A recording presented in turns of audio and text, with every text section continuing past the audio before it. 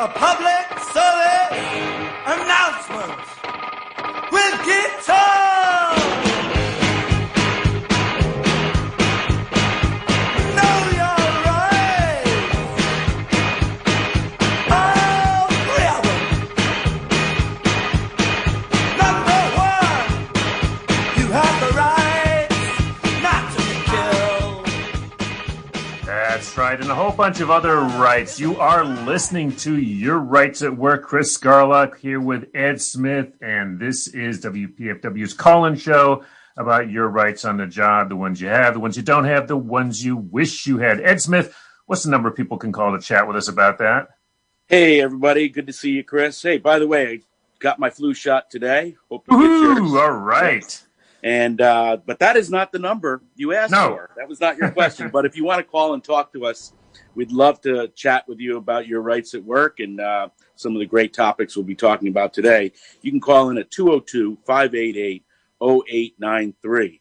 And as you know, we're also in our pledge drive. And Chris, I know that we really want to engage our listeners and continue to engage our listeners, but we want our listeners to engage back in the form of maybe some pledges today.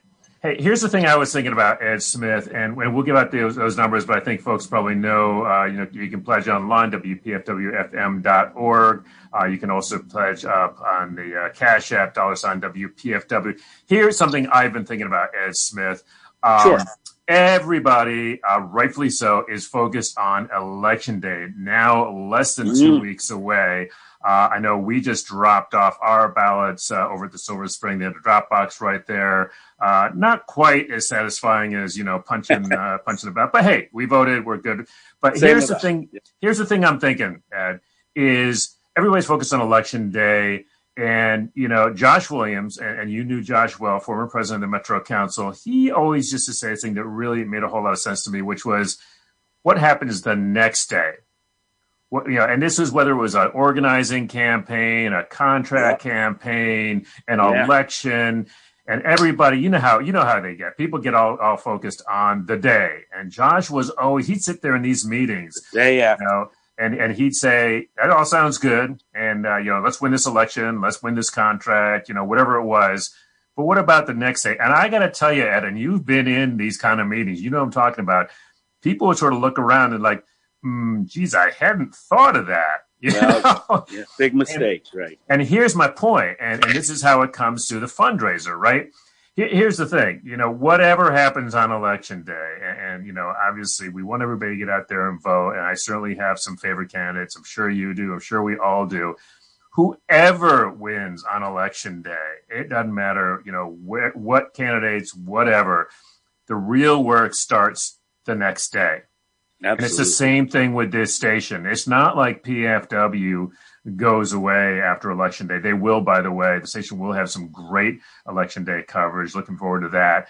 But the beauty of this station, the beauty of our democracy is 24/7, 365, right?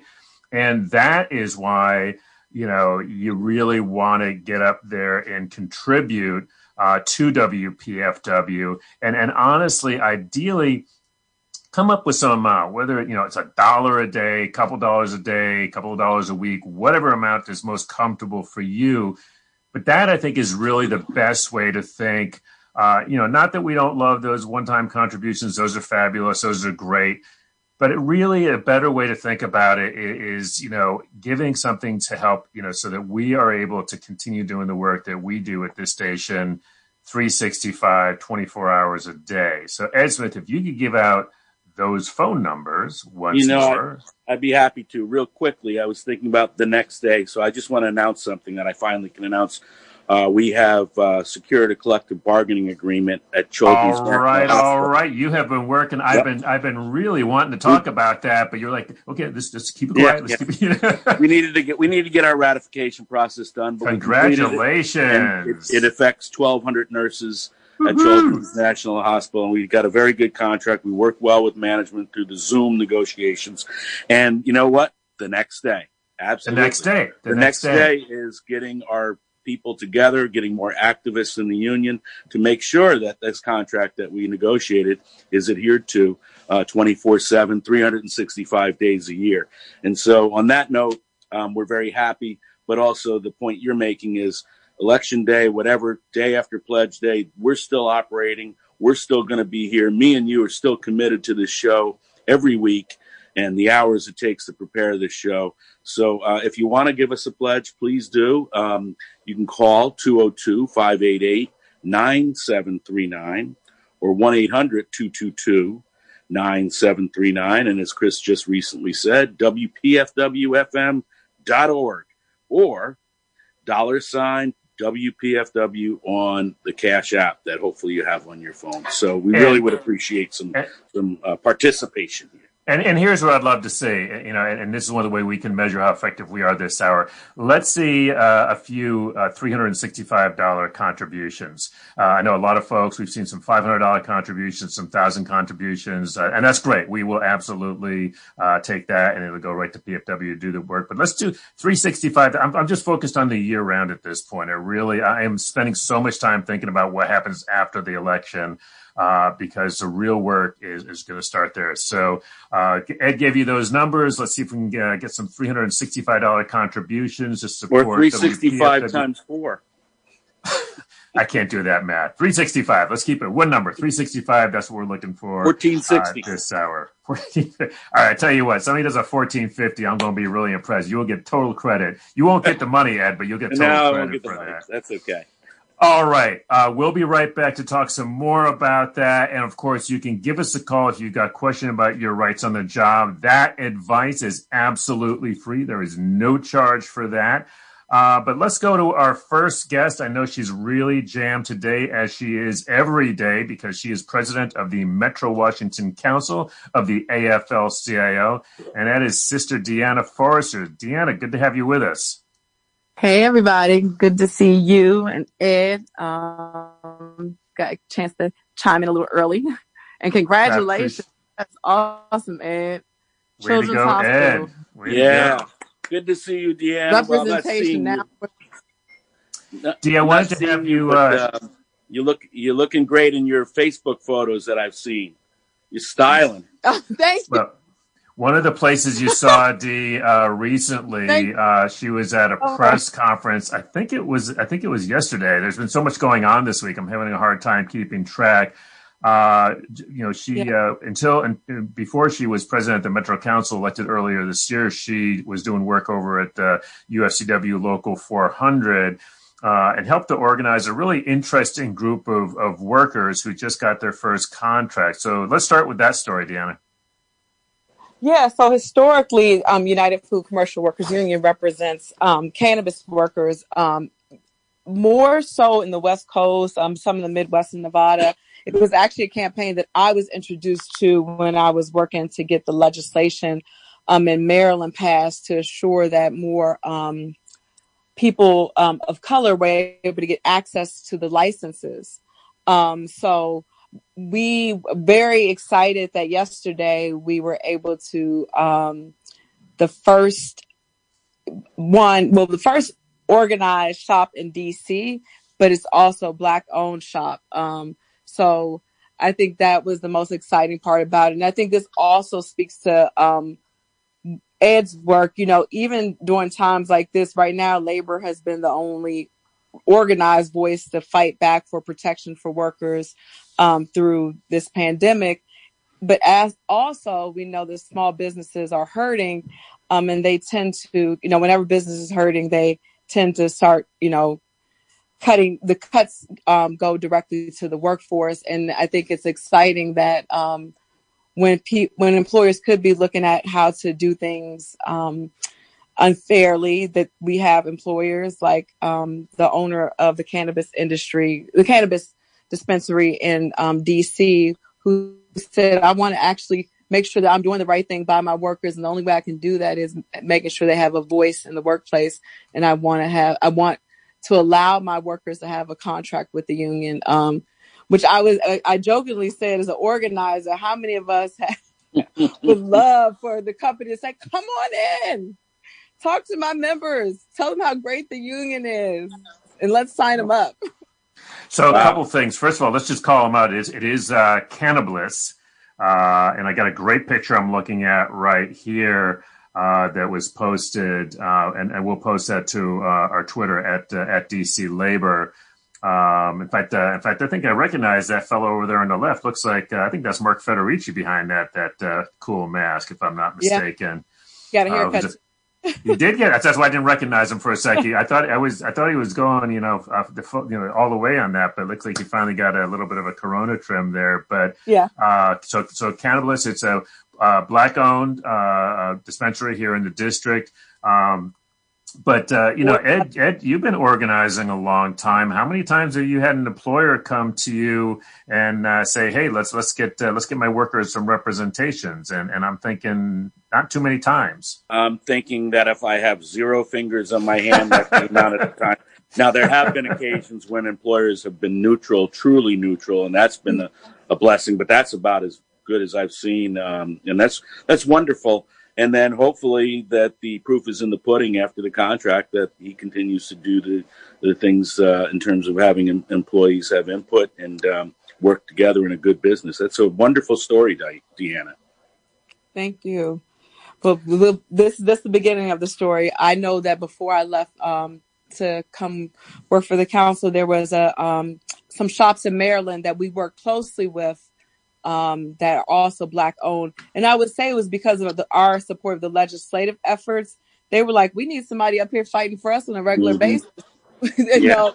So they were like, so we don't have to pay a lobbyist. We can just have a union that represent us and the workers. There you go. Yeah. Well, you now are holding the position of president of the AFL, and so I guess maybe an extension on that is how does organizing happen now during this time of pandemic? And by the way, do you know the details of how they got that contract done? Were they in face-to-face or Zoom or any of that? That I don't know logistically how they were able to work it out, but it was probably a mixture. I heard it took some time because of logisticals. That I don't know, but I think as far as like how do we move forward organizing in this moment we're in the virtual world. I think the labor movement's got to figure that out, but so does the grassroots movement, right? Like when session opens up in Annapolis, how do we can't walk the halls to push our efforts, but how do we get to the legislators? And I think we're all at the place right now that we have to figure it out.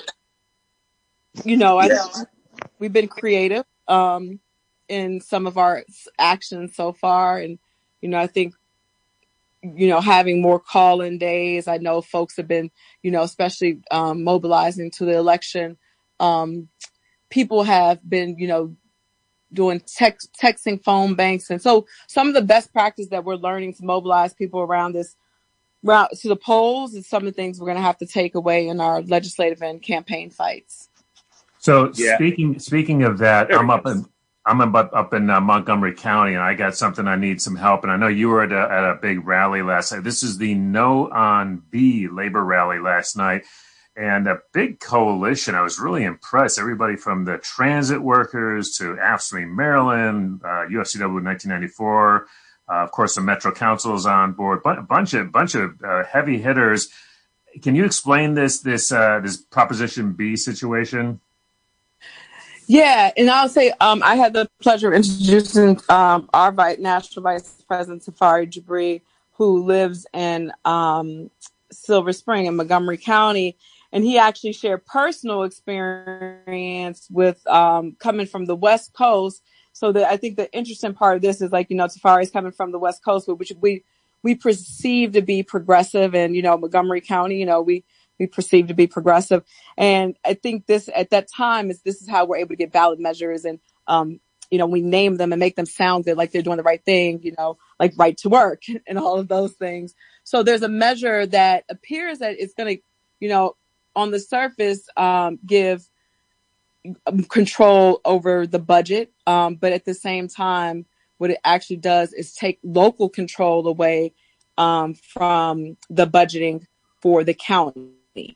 And we see, like, actually, I think Prince George's County is doing the exact opposite. They're fighting to make sure they have an opportunity to weigh in on the budget. So once the state develops a budget, they have, the counties have an opportunity to lobby for it and to make their own adjustments and change it and have autonomy over it. They're closer to their constituents on the ground. They're elected by their constituents on the ground. So therefore, they should have the opportunity to finalize their own local budget. And that's what they're fighting to push back against. And I think the coalition has done a really good job of educating and organizing folks to, make sure that they understand what's happening.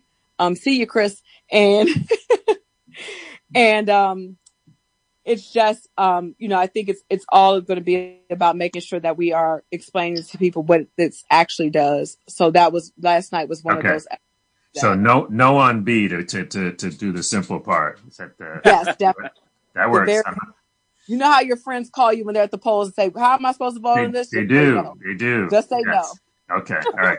Last one for you, Dee, because I know you got some other stuff you got to jump to. But tomorrow, apparently the city council, in its wisdom, is not seeing fit to do a public hearing on how to reopen the schools safely. Not sure why that is, but luckily for us, Sister Liz Davis and the Washington teachers are going to go ahead and have that hearing, I believe, right out on the steps of the Wilson building. Can you tell us a little bit about that? Yeah. So, DC moved forward plans to reopen the schools with very little engagement from I'll say superficial engagement from the teachers. And I don't know what other engagement they had from other unions. I'm sure Ed can speak to that. But I will also say, as a parent, they sent out surveys, but the questions that they were asking, like, are you ready to get your kid back in school? Yeah. But it never says at what cost. What are the things that we're concerned about? And I do think this is a time where both parents, teachers, support staff, all of us are on the same page. Everyone wants to get back to things as normal, but we can't do it until we feel safe enough to do it. And that is that's the measure that we've been taking in addressing this situation. And we got to continue taking that all the way through. Is not until it's safe do we want our kids going back into the schools. So President Liz Davis has been leading that effort with the teachers union, making sure that the teachers are involved in bringing in the nurses and other impacted locals to push back against the reopening of the schools. So the hearing gives the parents the opportunity and community an opportunity to testify in a way that the city council is not allowing that right now. So I think you've hit it pretty square, Deanna, which is it's not that the teachers don't want the schools to reopen. I mean, I know they want to go back to work. It's not, and Ed can speak, of course, to the nurses, and there's blue collar workers. There's Teamsters. There's a whole bunch of different workers that are involved. But this is just I wouldn't say a microcosm. I mean, it's being played out across the country and across the different workplaces. The issue is not whether people want to open or not reopen. The issue is how do you do it safely and how do you involve folks and not just sort of unilaterally. And we saw this with folks from AFSCME Maryland. It's the story we ran in Union City earlier this week, when the University of Maryland shut down earlier this year. And then these workers were told to go in and clean up the dorms.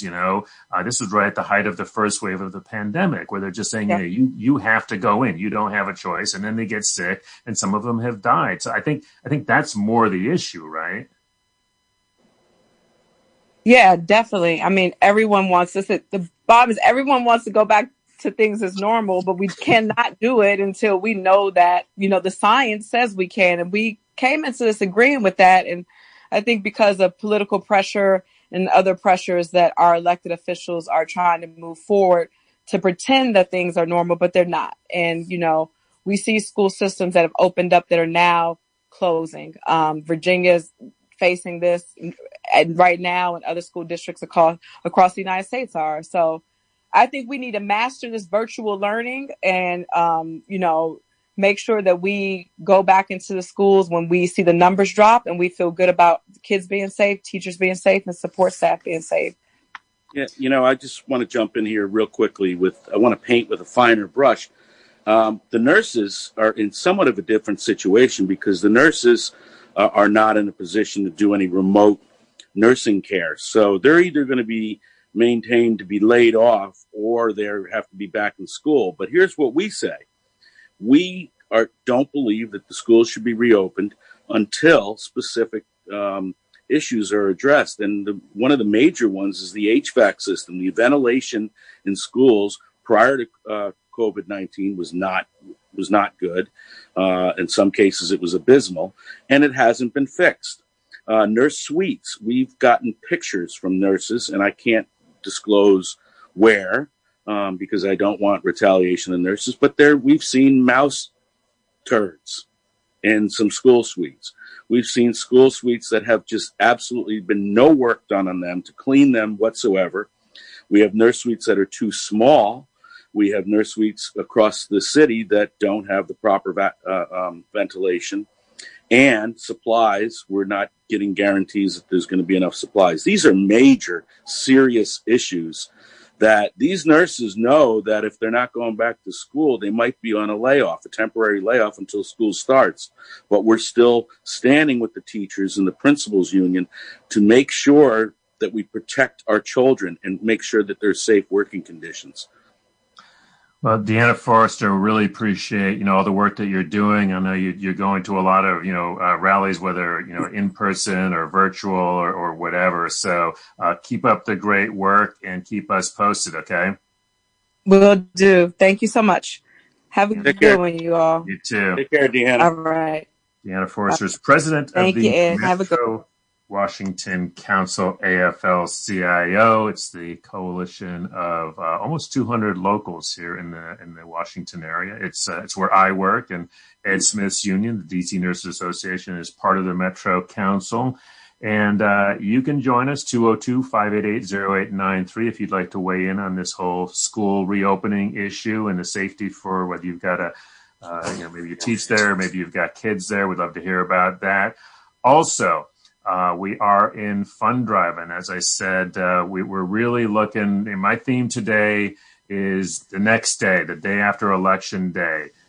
So let's look and think about $1 a day or $2 a day. I think Ed had, what was it, a $4 a day figure that you came up with? I was looking for $365. So let's 365 times 4 years is really what I was thinking.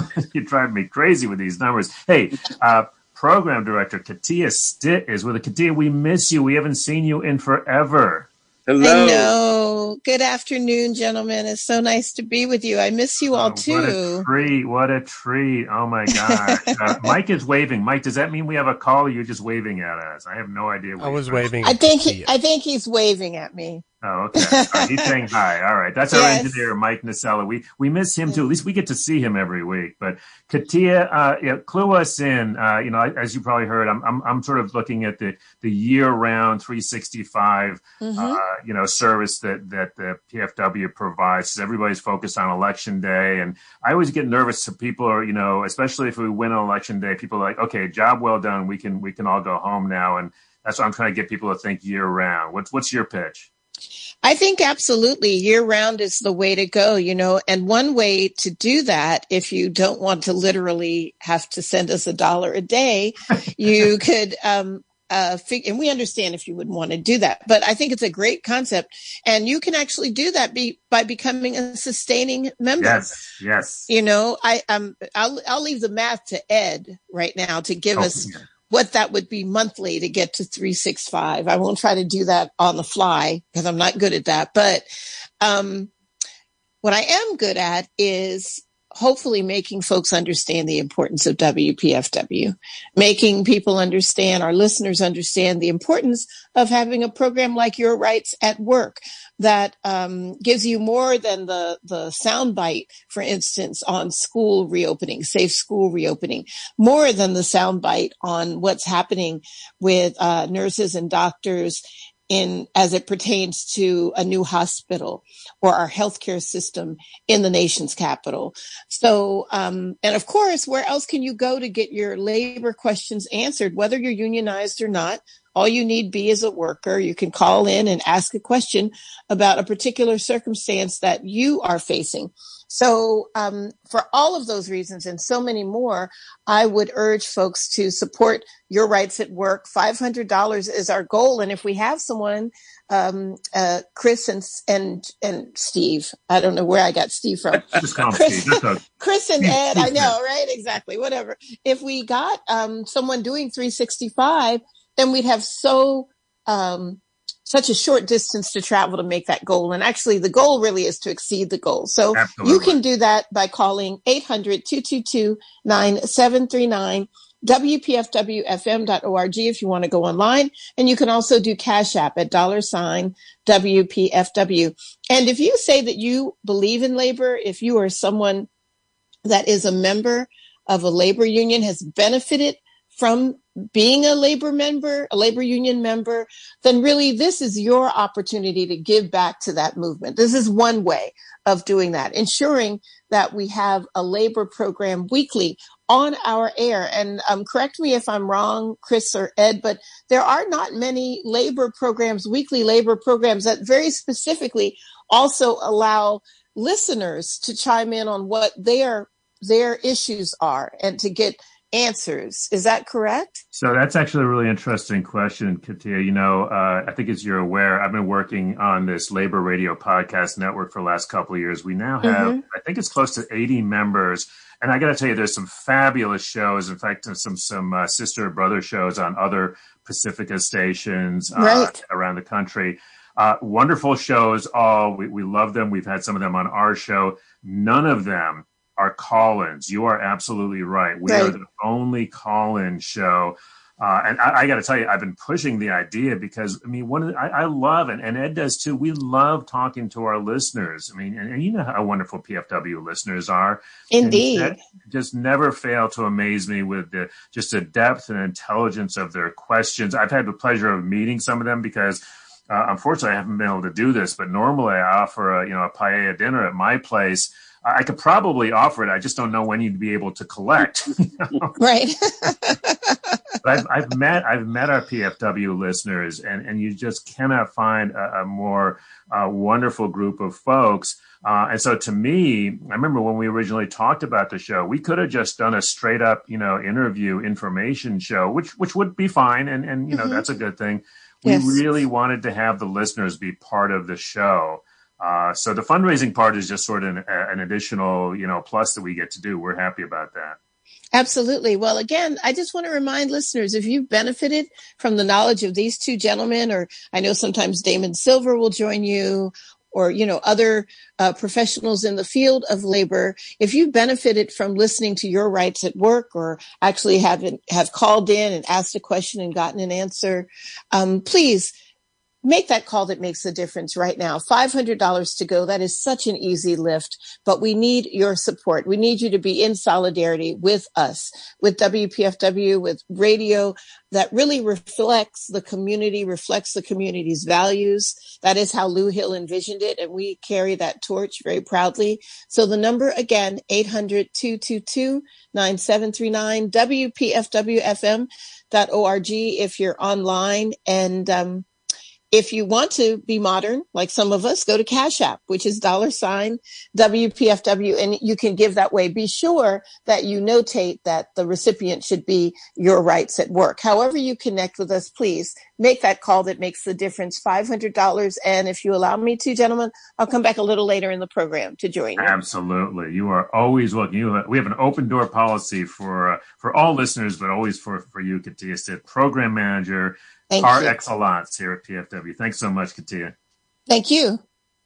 All right. In just a couple minutes, we're going to have another special guest, and this is Phil Cohen, who is a legendary union organizer, and he will be joining us shortly. I did have a quick little news headline for you here. I love finding these stories, Ed, which I don't always share with you because I like to sort of get your unbiased reaction. Well, I'm waiting.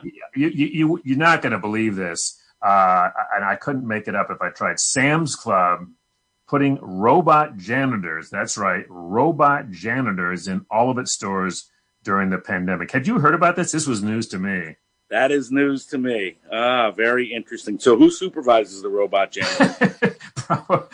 Rosie from the Jetsons? I have no clue. I You really remember Rosie from the Jetsons, Chris? I do. I don't have very good memories of Rosie, though. Rosie was the housekeeper for the Jetsons, so I would think she'd be a very good supervisor for robot janitors. That's just whatever. I got to tell you, I see bad things happening, and let me tell you why. Because sometimes when I go to the supermarket, and you know how I always love to go to the people there, Mm-hmm. but I got to tell you, lately there are fewer and fewer of them, and more of the self checkout. So sometimes I'm sort of forced to go to the self checkout. And what's terrible though is you get in there and you swipe something wrong, or the things, I don't know, maybe it's just me. Something always goes wrong. That's right, exactly. And then you're looking around, and I'm trying to find the somebody to help me out to get me out of there. To get my because I need my kitty food or whatever it is I'm getting. So my legal advice, even though you're not calling I need some legal advice here. I need some My legal advice is get your damn butt in the checkout lane and go to a regular person, even if it takes 5 extra minutes. But here's what I'm worried about, right? When you have robot janitors, what happens when the robot janitors, break down, go on? I can just see all kinds of upsides for the boss. They don't talk back. They don't go on strike. They don't need coffee breaks or smoking. But then you got to hire an expensive IT person or two to make sure that. No, I'm being serious. To make sure that that technology is working properly. So you're spending a boatload of money on IT people to ensure that virtual workforce is doing its job. That's a problem to me. It's such a weird story. Robot janitors at Sam's Club. That is just a shame. All right, here's something. We're not going to get too deep into it, but I've gotten educated recently on a thing called Proposition 22 out in California. This has to do with the gig workers. And if I may be oversimplifying, I'm sure I am. But basically it has to do with classification of drivers. We've had many times over the years, calls in from cabbies and so forth here in town. But this whole worker classification issue, Ed, it's just amazing to me. Every time, and I think what happened was in California last year, they got a good ruling, or maybe earlier this year, got a good ruling on classification of workers. So, Uber and Lyft are spending $1 gazillion, more or less, to get this proposition through. And I think it's another one of these things where they sort of, wolf in sheep's clothing kind of a thing. Right. But they really are spending an ungodly amount of money to try and get this proposition through to basically deal with that classification and get their drivers who had been moved over into saying, yes, they work for you. You control their working conditions. Yes, they are your employees. And this proposition would basically say, no, they're not. So let me check with Brother Nacella. I know he's getting our guest online. And Mike, just give me a thumbs up when our guest is online, all right? Oh, so, Chris. Thumbs up. There we go. Yes, sir, okay. I was just going to I was just going to jump in real quick. I know we have another guest. But, I know a lot of people out there say, well, I am kind of an independent contractor when I drive. I get to drive my own hours and, it's good for me. Well, individually, there might be cases where it might be a good thing for them. But when you look at it from a grand scheme, this is about exploitation of workers. And they will change the algorithms that they have for how much money you get. And how much money you have to turn over to the company. So it's all about exploitation from a grander scheme. So individually, maybe it works for a couple people, but overall, it is an employer utilizing prior law that says these people are contractors and they're making gobs and gobs of money off the hard work of people who are in a lot of need. A lot of people who do Lyft drive or Uber drive are doing it not because that's what they want to do. It's because it's what they have to do. They're taking a second or third job doing that to pay some bills. Exactly. You're listening to Your Rights at Work, Chris Garlock and Ed Smith. And as always, we can happy to take your calls if you've got questions about your rights on the job, your rights, the ones that you have, the ones you wish you have, the ones that you don't have. Our next guest He's a legendary organizer. He's got a brand new book out, Fighting Union Busters in a Carolina Carpet Mill. We've got him live from North Carolina, and that's Phil Cohen. Phil, thanks so much for taking time to join us. Hey, great to be back here again. So, Fighting Union Busters in a Carolina Carpet Mill. Great title, great fight. Why don't you give us some quick background on this little joint called Mohawk Industries in the perfectly named Eden, North Carolina? Yes, that's right. Rick, the book is, in one sense, an insider's look at what union busting has evolved into under the Trump administration. In late 2017, Workers United SEIU asked me to come out of retirement to investigate and expose an illegal decertification effort by Mohawk Industries at its Eden, North Carolina carpet mills. Mohawk is a Fortune 500 company with a global presence. And I've been successfully fighting decerts for 30 years. You know, one of the things I'm proudest of in my career is that no union local's ever been decertified in my watch. But I encountered things in the field in Eden unlike anything that I ever had while fighting professional union busters. You know, normally an NLRB, you know, when you file NLRB charges and you're documenting management support and involvement, it is adjudicated thoroughly on a regional level of the NLRB, which is set up like most federal law enforcement agencies. We have regional offices, reporting to a national office. And it doesn't really go before the 5-member panel that governs the NLRB until, all efforts have been exhausted at a regional level and one party is still protesting the outcome.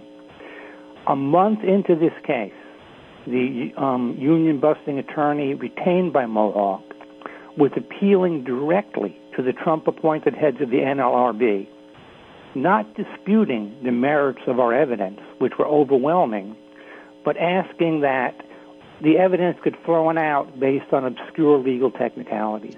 Very similar tactics to what John Gotti's lawyer did to keep him out of jail for many, many years. It doesn't matter. The evidence that he killed somebody doesn't matter because we have this legal technicality here saying the evidence shouldn't be admitted. So Phil, who are you going to believe? Me or your lying eyes? Don't ignore the dead body in the corner. There you go. Exactly. And also, with 2 months after the campaign started, the National Right to Work Committee attorneys, 3 of them, entered an appearance. And they were trying to use our case as a test case to have the NLRB revoke laws implemented by FDR in 1935 to protect workers' rights from illegal decertifications, and tried to use our situation as a test case to have all those laws repealed by the Trump NLRB. So this is really mind-boggling, and I was really happy when this came across my desk, and because I think a lot of folks sort of, this is kind of under the radar kind of stuff. It doesn't necessarily make headlines, and I had not heard about this case, to be honest. And I follow this stuff pretty carefully. And my co-host Ed Smith has been around for a minute, and I don't think you knew about this. Did you, Ed? Wasn't aware of the specific case, but the trend is clear. And my concern is it's not just going to be the Trump administration; it's going to be any subsequent Republican administration, and these guys that are in there are going to be in there for a little bit longer. Even under a Biden administration, their terms will not expire until probably halfway through his administration. So the NLRB is no longer our friend. Yeah, look, that's right. And, the interesting thing about the Trump NLRB, I've dealt with the NLRB under every administration since George Bush Sr. up through the present. And, the NLRB was developed under the Roosevelt administration to be a neutral body to adjudicate allegations of unfair labor practices by either employers or unions. And naturally, if you had a Republican administration, they were biased a little bit to the right, Democrat biased a bit to the left.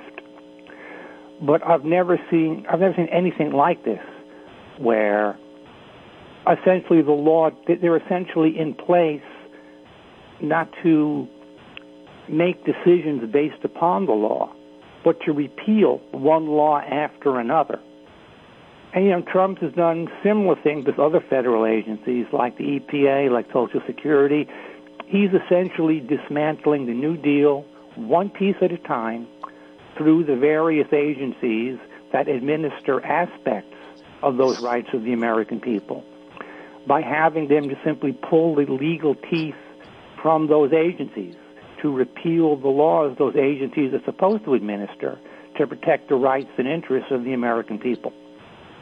So this is unlike anything I've encountered in 30 years of running special projects for the union. Well, I got to ask the question, Phil. I mean, and this is not a new question. You've heard it before, Ed. I'm sure you've heard it before. I mean, is the NLRB, for all intents and purposes, I'm not even going to say a paper tiger. I mean, should we just board up the doors and move on? I'm serious. I mean, what's the point? Look, an image came into my head earlier today. Assuming Biden wins and he makes a clean sweep of Congress, and we suddenly have a Democratic-controlled government again. It's kind of like we've been in an earthquake, and when the earthquake stops, life doesn't go back to normal. The human casualties, the property damages is all around you, and it takes a long time to clean things up.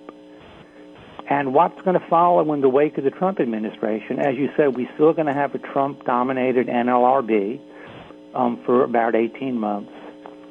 We have all these various federal judges who would be in a position to uphold or reject challenges made to NLRB decisions appointed by Republicans who will be in place for a number of years. But I think over time, if we regain control of the government, things will level out.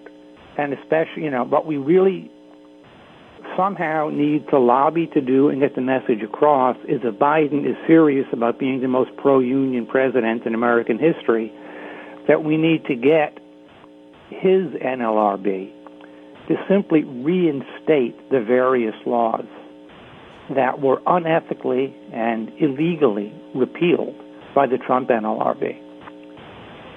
Yeah, his mandate is not to indicate labor disputes, but to be part of Trump's war of genocide against the labor movement. Those are great points because as a practicing attorney representing nurses, I've generally stayed away from ULPs during the last 4 years because I do not want to be filing a ULP that normally would result in a complaint against the company. But in these times, we're also worried about precedent setting, and this board has been very clear that it's willing to just throw out 30, 40 years of precedent, kind of similar to what we're seeing or potentially seeing in the Supreme Court. I'm just thinking that. And the Supreme Court will have reverberations for longer than ours because they have lifetime appointments. But the points you make are just so excellent, and we hopefully when Biden does win, we have to keep the pressure on. And as Chris, you said, the day after, we need to make sure labor reminds Joe that he's a working man's friend, and that part of that is the NLRB. And one thing I will share with your listeners, not to give away the end of the book, but we kicked Mohawk's butt. Spoiler alert. Part of this book, within the context of simply, an action-packed, good storytelling drama, because that's how I write, it encompasses the tactics, legal and organizing tactics, that allowed us to beat the odds and put a Fortune 500 company in its place. And the real story contained within the book is how we did that. This was a classic David and Goliath battle. I got called in 2 days after the DSER petition had been filed. meaning I was called in at like the 11th hour and 59 minutes. But we were able to turn the tables, and the how we did it is the real story within the book. Well, I tell you, folks are going to want to get this. It's called Fighting Union Busters in a Carolina Carpet Mill. As folks probably know, we put out a podcast version of this show, and you can just find it at Your Rights at Work.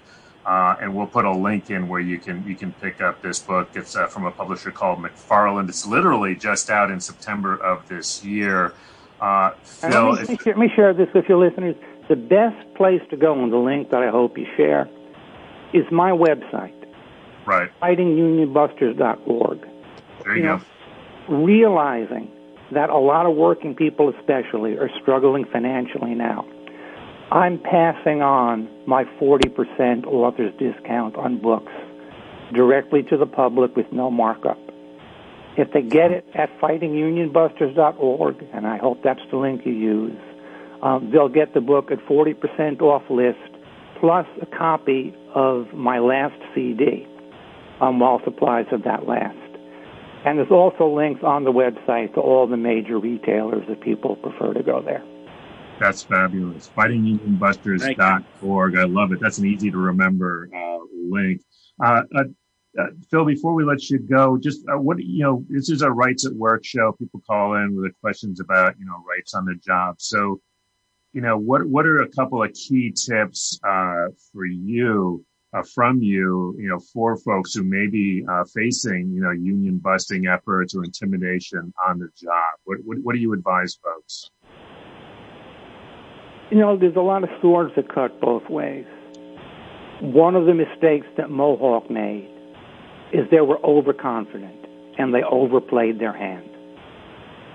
I mean, the best thing that can happen to you going into a fight, whether it's a street fight or a fight with a company, is to be underestimated by your opponent. So look for ways that the employer just thinks they can get away with anything, but they can't. But it's all about documentation. You have to prove that the employer was allowing anti-union employees to roam the plant during working hours, getting signatures on a petition.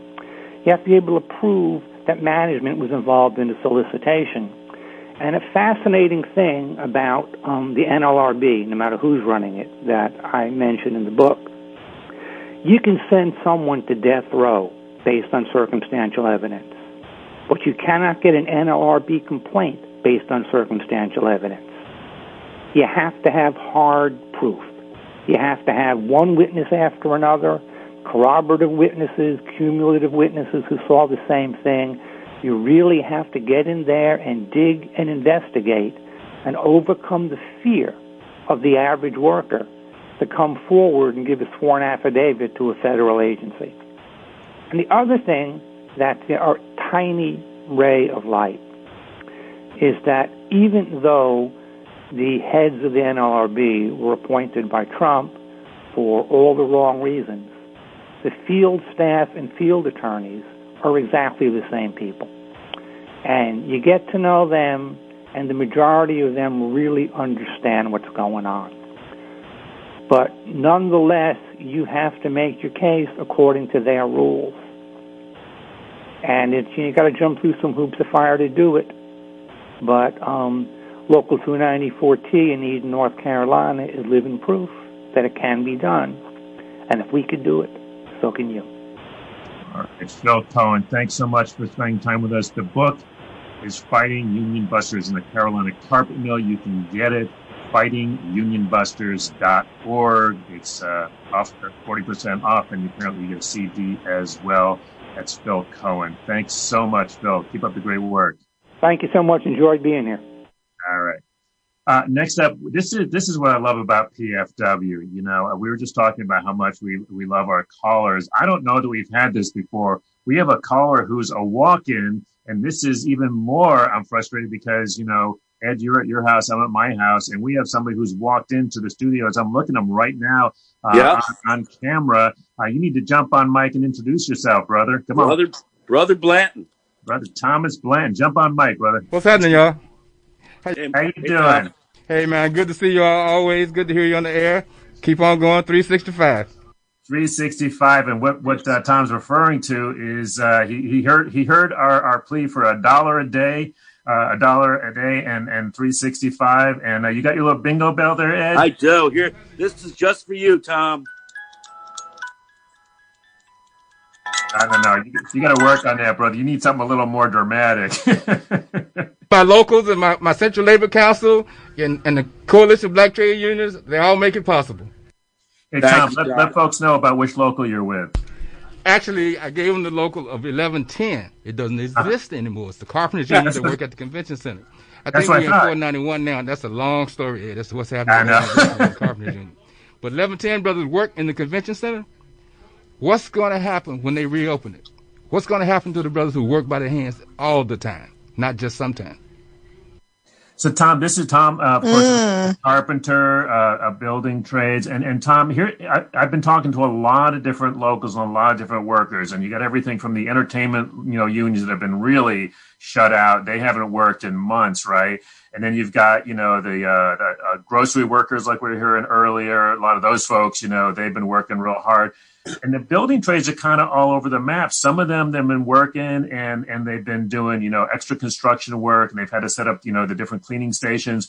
But some of your folks, are doing more inside work, right? And that's, can you tell people a little bit about that? But the work requires you to do handwork. It's carpentry work. We install and dismantle, and the industry doesn't necessarily need it to be done that way. The advertisers, the clients can go Zoom.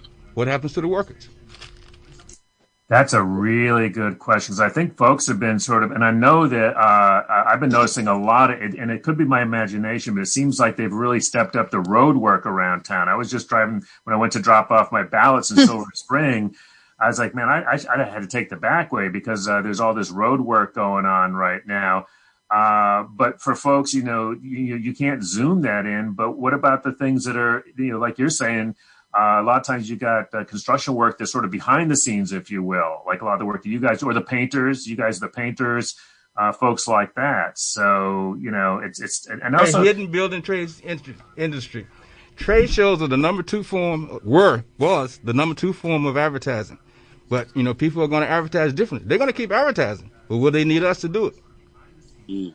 So when you say trade shows, what you're talking about is that's building stuff up and then taking stuff down for the different things that go at the convention center, right? In the district, I use the example of the CBC. Everybody goes to the CBC. They go into the convention hall and they walk around, And I've asked people over the years, how many times have you seen them put it in and take it out? And you watch their response. I'm not going to call any names, but a high official in the mayor's office was on the board, and she had never seen the guy's work. She walked in there and she said, these are real jobs for real people. Mm-hmm. Wow. And some of them there's our program manager, Katia.